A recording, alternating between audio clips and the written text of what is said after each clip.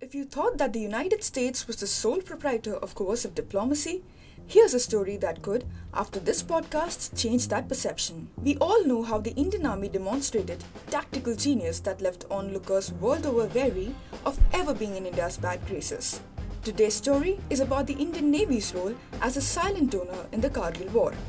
Now we know that the ground troops were stealthily making their way to the top, where the Air Force was providing full support already by bombing important targets. And while the infiltrators kept careful watch for our troops and fired missiles at our Air Force, they were unaware that our Navy was dealing a different deck of cards altogether. Though Pakistan's treachery had been carefully and strategically chalked out over months, our Navy dove into a swift counterattack in mere days that left the enemy choked from all sides. Having already experienced Pakistani treachery at the sea in the 1965 war, when all the attention was on the ground troops, the Indian Navy now came out, all submarines firing, and began aggressive patrols and surveillance of their waters in order to preempt any more double dealings. Even though Pakistan responded by frantically escorting its oil tankers coming from the Gulf and warning its ships to steer clear of ours, the Indian Navy's work had only just begun.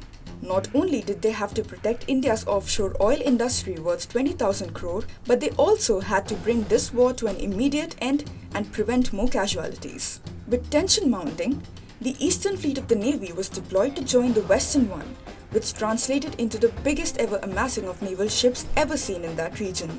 But it wasn't just a show of might.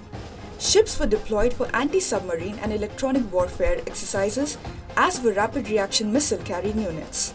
And even though they had no anti-missile defense and were vulnerable to Pakistan's own deadly anti-ship missiles, the Indian Navy meant business and they wanted the enemy to know it. Be it a hot war or a cold one, we would leave no screw untightened. In the final fatal blow of Operation Talwar, 30 Indian ships were docked just 13 nautical miles from the port of Karachi, ready to move in and cut off all of Pakistan's access to sea routes and their precious oil supply if needed. So with just 6 days worth of fuel left for a full-scale war, Pakistan found itself cornered, whether it was at sea, on land or in the air.